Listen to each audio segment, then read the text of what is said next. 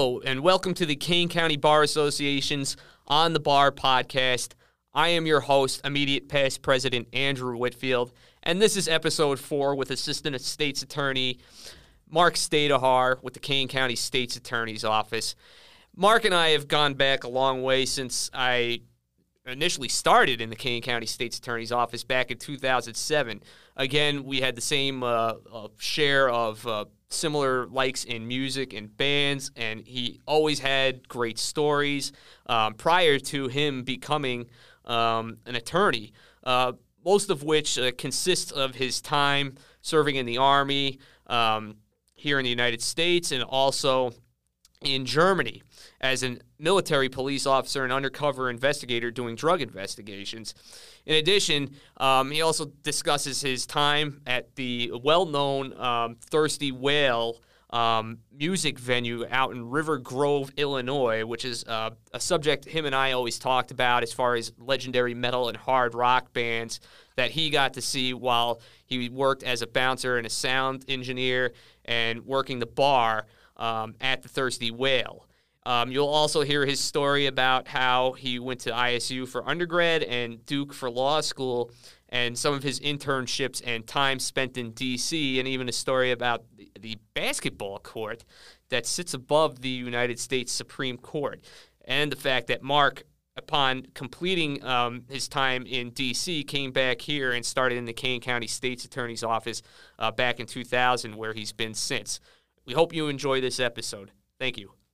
Okay, we're here with episode 4 of the Kane County Bar Association podcast with Assistant State's Attorney Mark Stajdohar from the Kane County State's Attorney's Office. Mark, thank you for being here today. Oh, my pleasure. We're going to talk about, your life before becoming a prosecutor and an attorney and going to law school. I think you've always had an interesting story to tell. Back when I was in the Kane County State's Attorney's Office, and even prepping this was kind of fun.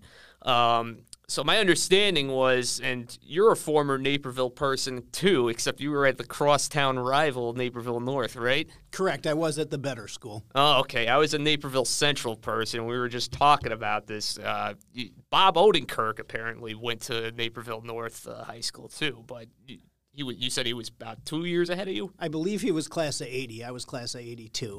Got it. And you said you recognized him. You were watching Breaking Bad, and then you realized, where do I know this person? And then I kept asking where I'd seen him before, what show I had watched, and finally I saw on Wikipedia that he was 2 years ahead of me in high school, and I said, that's the only place I could have possibly recognized him from.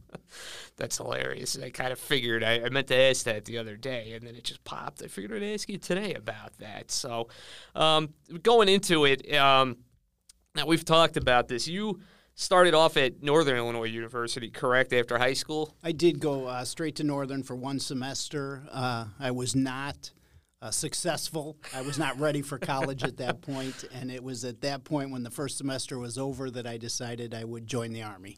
Okay, and what were some of the things that you did with the Army? And you've definitely got an interesting story as far as, my opinion of it.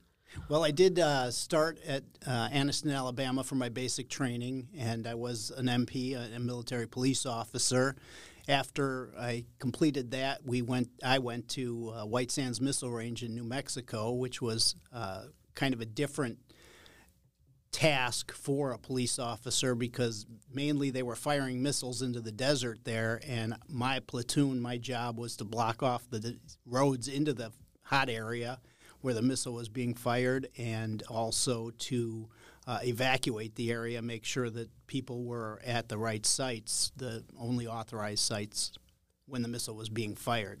And how long were you doing that for? I did that for about 11 months. I then went temporary duty to Denver, Colorado for 3 months working at Rocky Mountain Arsenal. They just needed supplemental guard force, so that was nice. Also, I worked October through December, so it was 5 days a week at work, 8 hours a day, and then it was 2 days skiing up in the mountains, so it was beautiful. Nice. I mean, did you see anything cool with going back to White Sands? Any of with the explosions? Anything stick out on that? I always enjoyed watching the missile firings. When we finished, we always stayed and watched whatever was being fired. They fired a lot of the anti-aircraft missiles, which was always neat. One missile in particular was a Stinger missile, and apparently it took a jink towards my truck, and they blew it up. They didn't think it was going to hit my truck, but I was too close to I had just cleared the hot zone, and I was too close to the infrared tower that they were shooting at, and they said it took a little right turn, so they decided to blow it up immediately. Nice. That's something else. Now, you had also, I know, as part of being an MP, you were stationed for a time over in Germany, correct? Correct. Once I got back to White Sands Missile Range, then I went to Ansbach, which was the Federal Republic of Germany at that time, West Germany, and I was working on an undercover drug team for 18 months there. And how long, what kind of training did you have to do that? Well, initially, when I got off the plane, they asked me if I could tell the difference between cannabis and tomato plants, and I said I probably can, which is an interesting answer to a CID officer, the investigative division of the military. And at that point, then, a lot of it was on the job training from your partners. I was on a team of 4 people, and the 3 people I was working with were very experienced, so much on the job training. And then we had monthly trainings, and I also went to military police investigator school while I was in Germany, so that was a week-long training. Got it.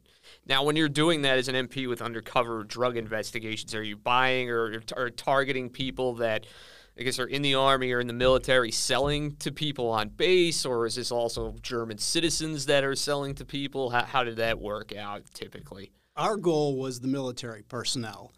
That was our job. That was our description. We obviously had a lot of bleed over with the German police and the German citizens, so we worked closely with the criminal division of the Ansbach Kriminalpolizei, and we did a lot of operations with them where our person would lead to one of their people or one of their people would lead to some of our people. So, got it. Now, was it how hard was the language barrier for you? I think you had some school or in German in high school. We talked about that. I did. At Naperville North, I had taken 2 years of German, so I knew some German. I would say in no way was I proficient. My partner was married to a German girl and had spent many years in Germany, so he was fluent in German. So most of the time, if we were working with German personnel, he would speak German to them, and I would pretend that I was an American married to a service person because I had long hair and a beard.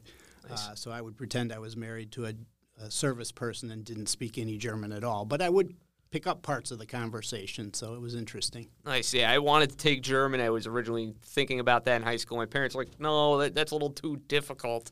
Maybe Spanish would be better for you. I remember having conversations about that, but that's cool. And as far as with the German system versus the United States, I guess, criminal justice system, what would you say is, I guess, the biggest difference between the two? The biggest difference that I noticed are the German police have quite a bit more power with their citizens than we have as service members or as the whole U.S. justice system. The Constitution provides far more protections for citizens than the German citizens are afforded. Now, I don't recall, I mean, again, each country is kind of different. Do they have, can people have a jury trial, or is it just strictly, bench or heard by a judge? That's what I wasn't 100% sure. I didn't get a chance to look into that. They do have jury trials. We had very little interaction with the German justice system because everything we did with the justice system, the German police were involved also. So they were usually called as the witnesses when anything went to trial or hearing, whereas we did much of our work testifying in the military system under the Uniform Code of Military Justice. Oh, nice. I had a professor who did that. I helped out with the UCMG, doing a treatise and citing case law. And I remember it's been a while since that, and I know we've also talked about Article 32 hearings. So is that what you kind of had a focus on, or was that later on? Article 32 hearings are more akin to preliminary hearings. They are findings for a commander whether there's enough to take a case to trial.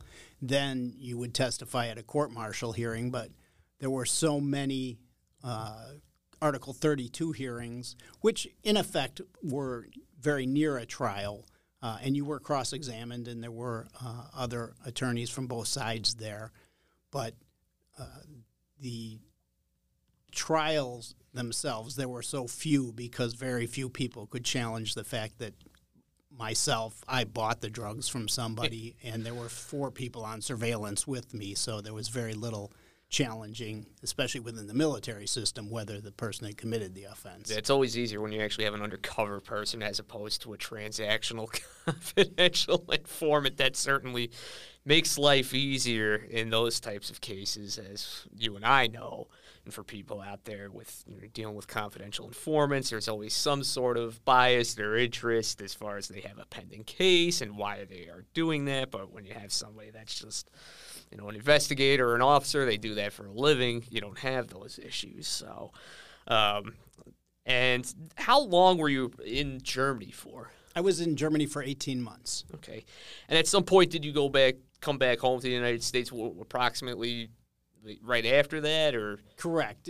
I left Germany in February of '86 and came home, and that was when my 3 years had expired. Got it.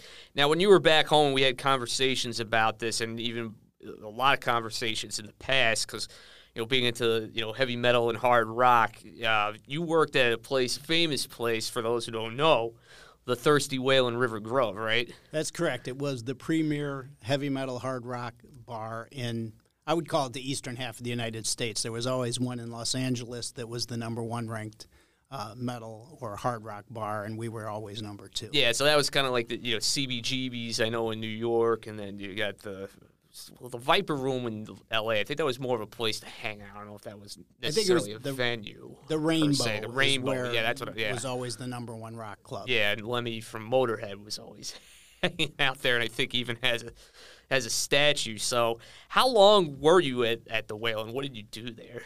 I started out as a monitor technician. So when a band plays, they have their monitors that play the music back to them so they can hear their fellow band members, and one person works that system.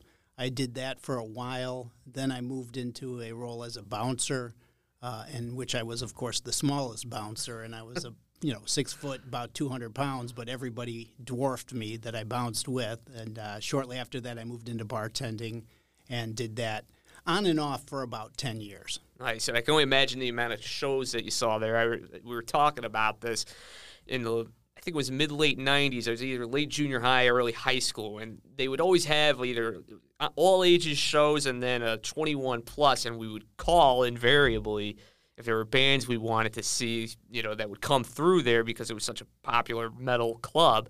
And we would normally be told, yeah, that's not an all-ages show, you can't come. I never actually got to go, but I heard a lot of great stories. So in talking about this, do you have a show that stands out in your mind that was the best show that you saw when you were working there? There's a couple. I'm going to say Grim Reaper and Armored Saint. They were supposed to play at the Avalon, or one of the downtown clubs that held 4,000 people, and they had an electrical issue, so right the day of the show, they transferred the show to our club, and we were all called in as early as we could get there. And I spent the whole show on the stage. We had a very small stage with no barrier between the crowd and the bands, so I spent the whole time on the stage with both bands, pushing people off the stage as they tried to get on the stage and stage dive and get towards the band. That was our job that day. Yeah, and looking back on that now, you see all these old videos on YouTube. You wish you had a time machine, or at least I wish I had a time machine, comparatively speaking.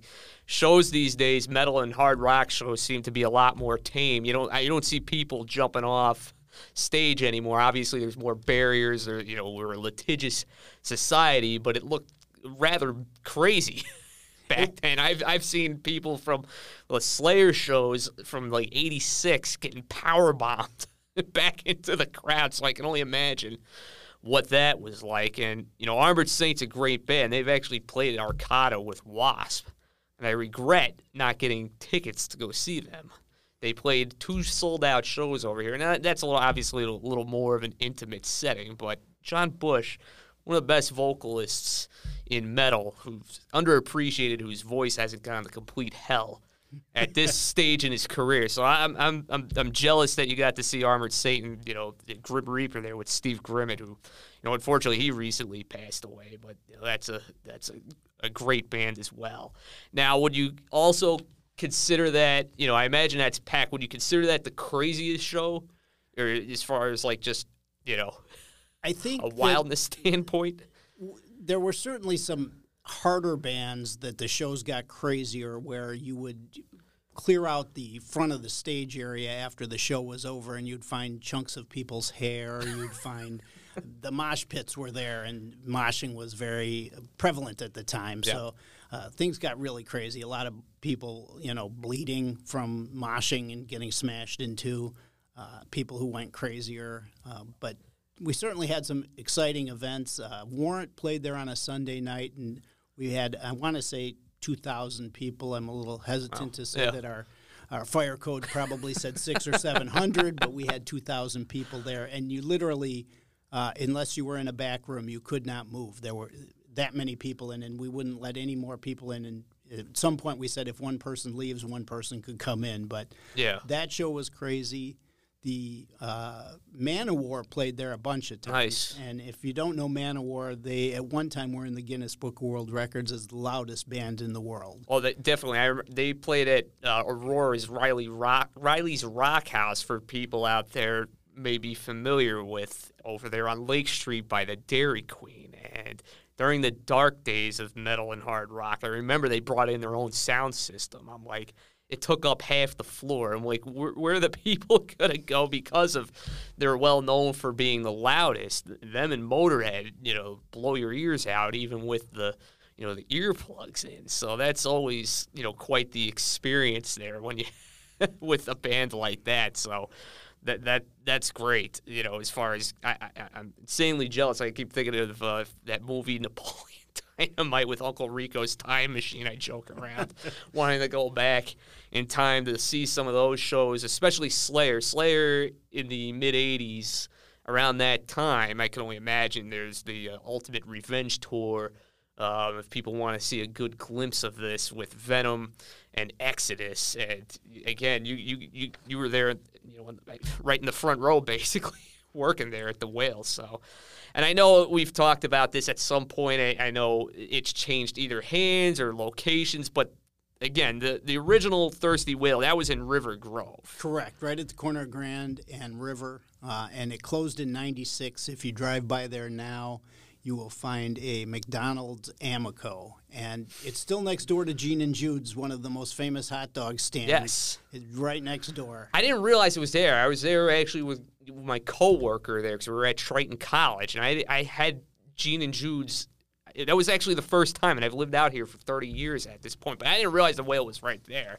Because again, I was so young, and it was after the Whale had closed. I started getting my parents to take us to for birthday parties to go to heavy metal shows with my friends from high school. But anyway, I digress. Now, at some point, you decide that you went back to college at some point, correct, after working at the Whale? Correct. I started at the Whale in '87, and through '87 through '91, I was at Illinois State, and I got a degree in political science there, knowing I was headed at some point to be a prosecutor. And did you realize you wanted to be a prosecutor back when you were stationed in Germany, doing your MP work? Was that something along like, hey, I think this is what I want to do down the line? It was. When I think it was probably the first time I testified in a trial, and I watched our prosecutor in action. And I said, that really looks like the job I'd rather do.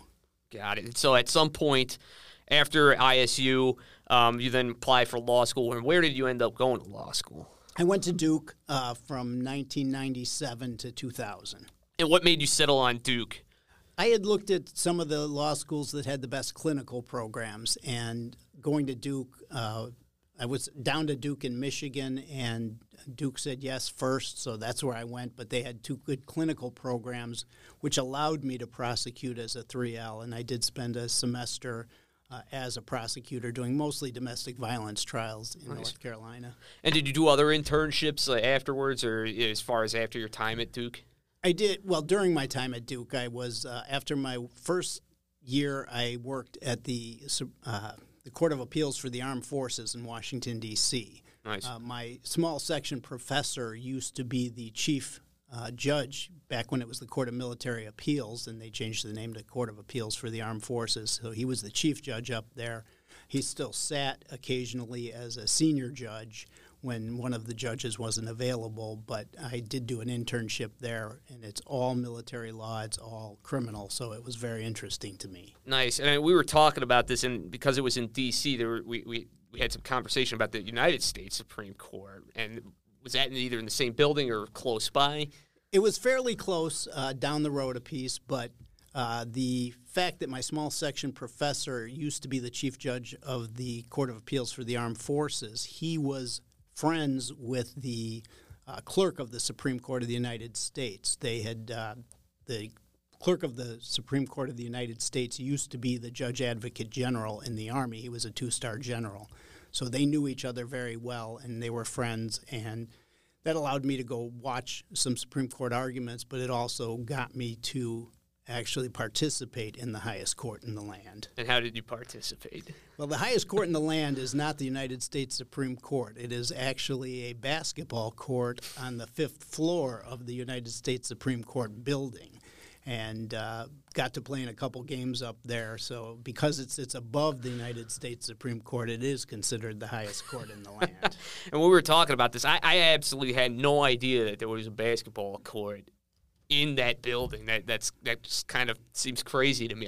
Because I know people have gone on tours, through the Bar Association. I know SIU was offering that, and then I heard about this from you, and I was like, wait a minute, I've never heard of this. And you were telling me about the ceilings. If you want to describe the ceilings of this basketball court. They're very, very low. I want to guess, I would estimate somewhere between 15 or 20 feet, and as everybody knows, a basketball hoop is 10 feet, so you really have to shoot line drives. You can't shoot a shot with arc on it. It's either a layup or a line drive shot, so it's a very interesting court to play on. I can only imagine. When I was there, and we played with a lot of the clerks from my courthouse and clerks from the Supreme Court, we didn't get to play with any of the justices, but I believe Justice Rehnquist is one who used to play a lot. Yeah, I was going to ask if there was anybody that stood out that you knew as far as any Supreme Court justices that would go and play. Never, didn't run into him on the basketball court. I did, through William Souter, who was the clerk, we did get to do a couple really behind-the-scenes tours. I did get to sit in Justice Scalia's chair, which was the highlight of. Yeah, no, that's awesome. To me. Anybody who doesn't know, they also have spittoons at each of the Supreme Courts. They don't use them as spittoons anymore, but they are, I want to say brass. I don't remember if they were brass, but they use them now as garbage cans. Oh, nice. Well, yeah, I can see that. That's hilarious. So, moving on. So after D.C. and Duke, you eventually come back here, obviously. Correct. And what did you do upon coming back to Illinois? I immediately came to work for the Kane County State's Attorney's Office. I had put in some letters after my first year. I had a meeting with John Barsanti, who was the first assistant at the time, and had a very nice conversation with him. He had said I could work there for the summer if I wanted to, but they couldn't pay me, so I opted to go out to Leavenworth, Kansas, and work for the Army and get paid for it.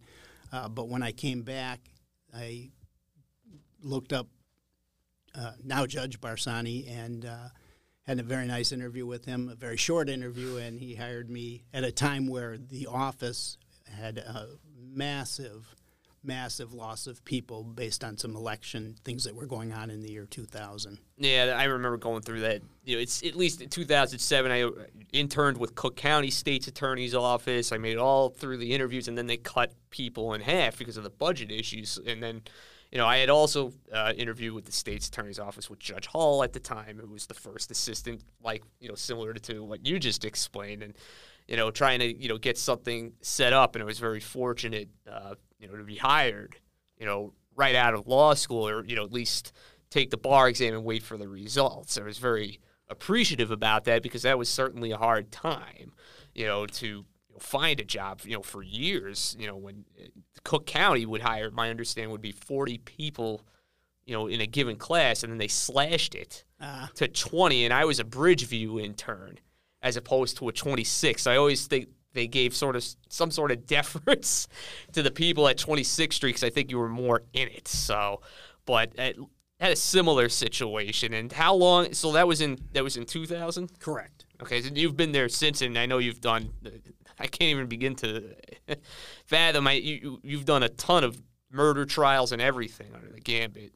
I have done quite a wide variety of trials. I've worked on quite a wide variety of cases. I think I'm at about 20 murder trials right now that I've either been the first chair or the second chair in. That's great. And we've obviously picked each other's brains, probably me more than you as far as issues and as far as, talking about various aspects of the law. And I've certainly appreciated your wisdom over the years, and as far as your excellence in being a trial attorney and a hardcore prosecutor like myself.